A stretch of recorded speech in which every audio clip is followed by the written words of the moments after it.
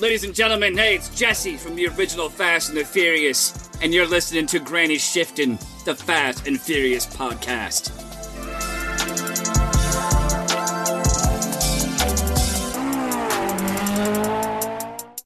Welcome to Granny Shifting. I'm Ryan. And I'm Jason. And this is minute 85 of the Fast and Furious Tokyo Drift. If you're wondering why Ryan pauses, it's because he has to do math. When we look at the timestamp, it says 1:24, but we're at the start of the minute. So he has to add 1 hour, convert that to 60, right? Add 24, and then add a minute for the end of the minute. Yep. So he does that. So it's actually pretty good, quick math you're doing there.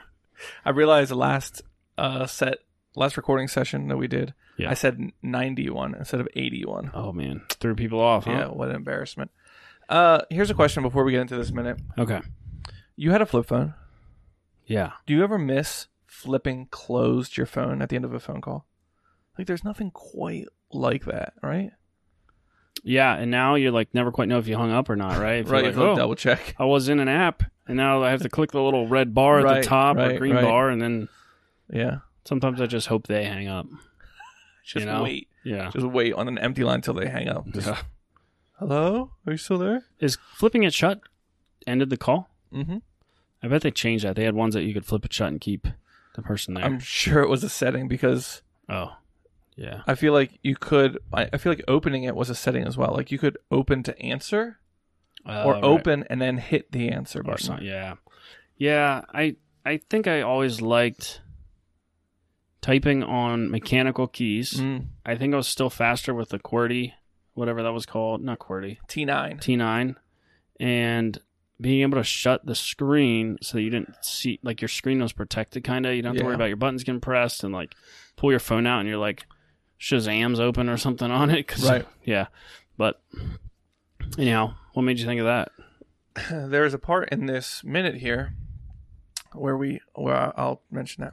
So they go into the garage, right? Yes, they're at Han's garage, and they go in, and it's empty. Sort of. Like, all the cars are gone. There's still tools and air compressors and random caution tape strung around. But, like wasn't this, like, I guess it's, like, where the cameraman is where all those, like, the bed things were. Yeah. There's, like, a dining table there, too, where they were just... So that's all gone. Like, yeah, and a lot of the couches. shelves are empty, but there's oil filters and... Yeah. What is that? A grinding wheel, polishing wheel, 10 batteries. Yeah. Belt. A bench grinder. Bench grinder. Yeah, there we go. Has a buffing pad on it. So the tuner guy. Oh, that was it right there. What?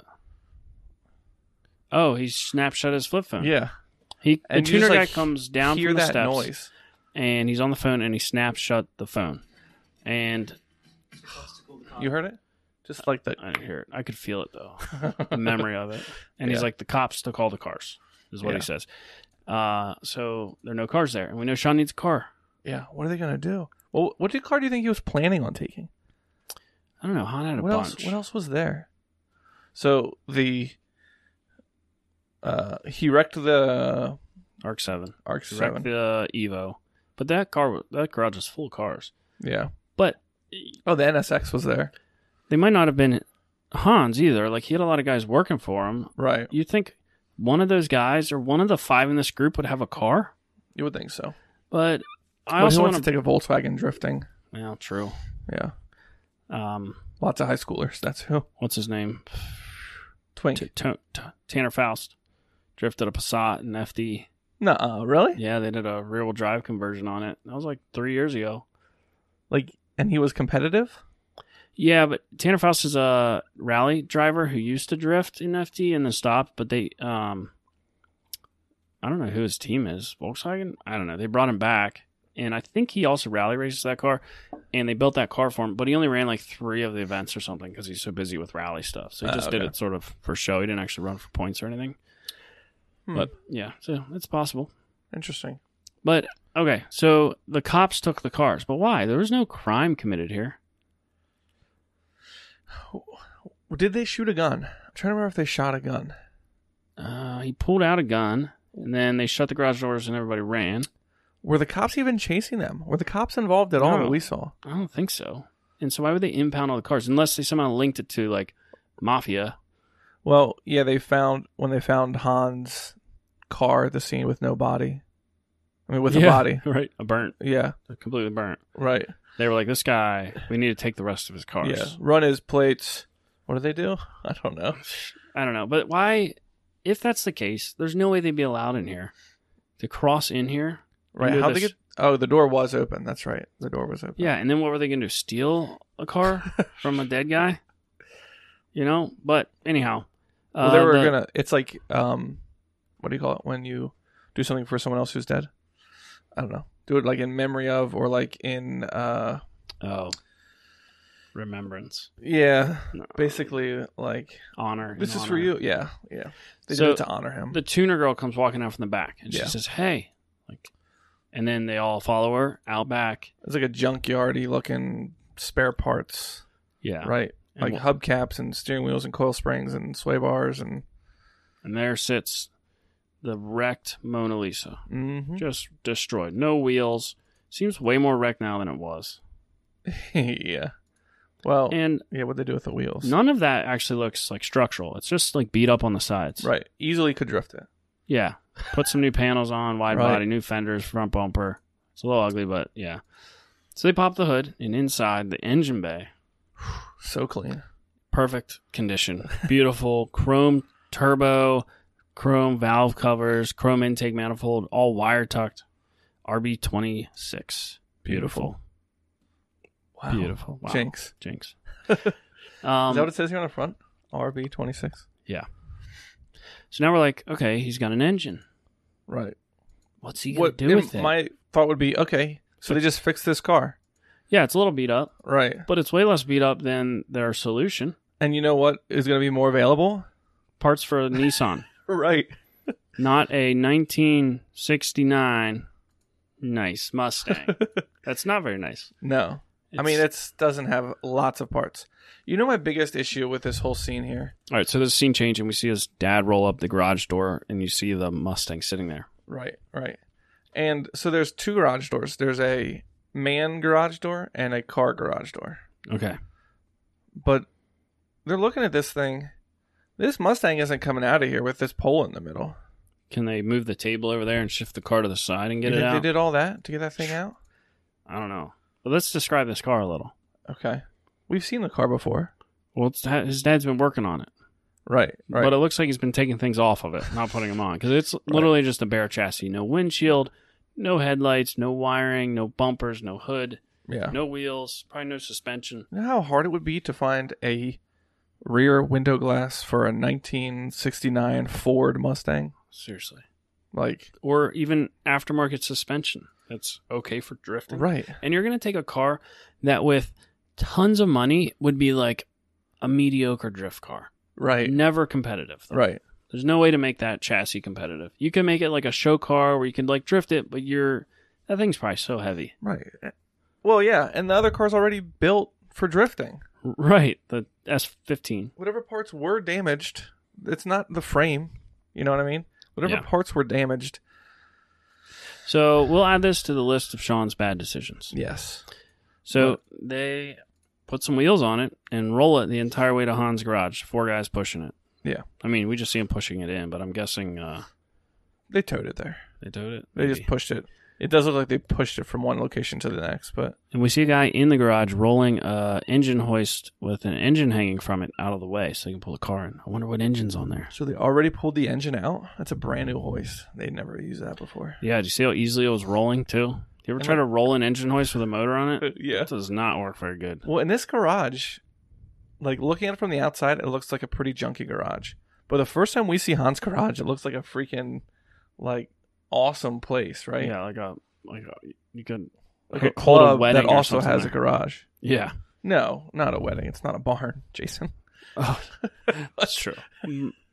That's true. Men don't get to pick where you get married. Weddings can only happen in barns. But it's not like a junky, dirty garage. No, it looks like a normal garage. It doesn't look like... It looked like the kind of garage when you're done working on cars there, you wouldn't even have grease on your hands. Because you only work on cars that don't have any rust or dirt on them yet. Right. Everything's brand new. Yeah, like a dealership. Like a Shane Malesic garage. Yes.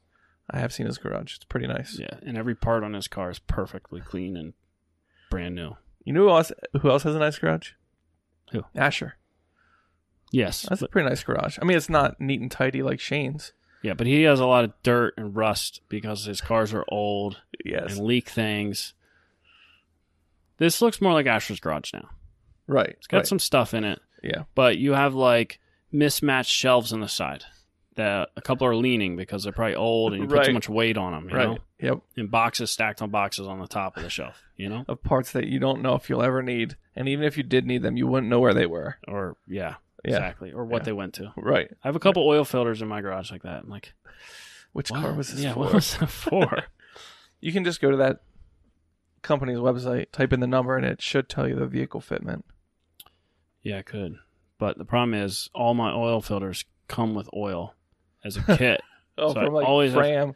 Yeah, and the problem is 5 quarts in a filter. And they only give you 5 quarts, and Toyotas always take 6.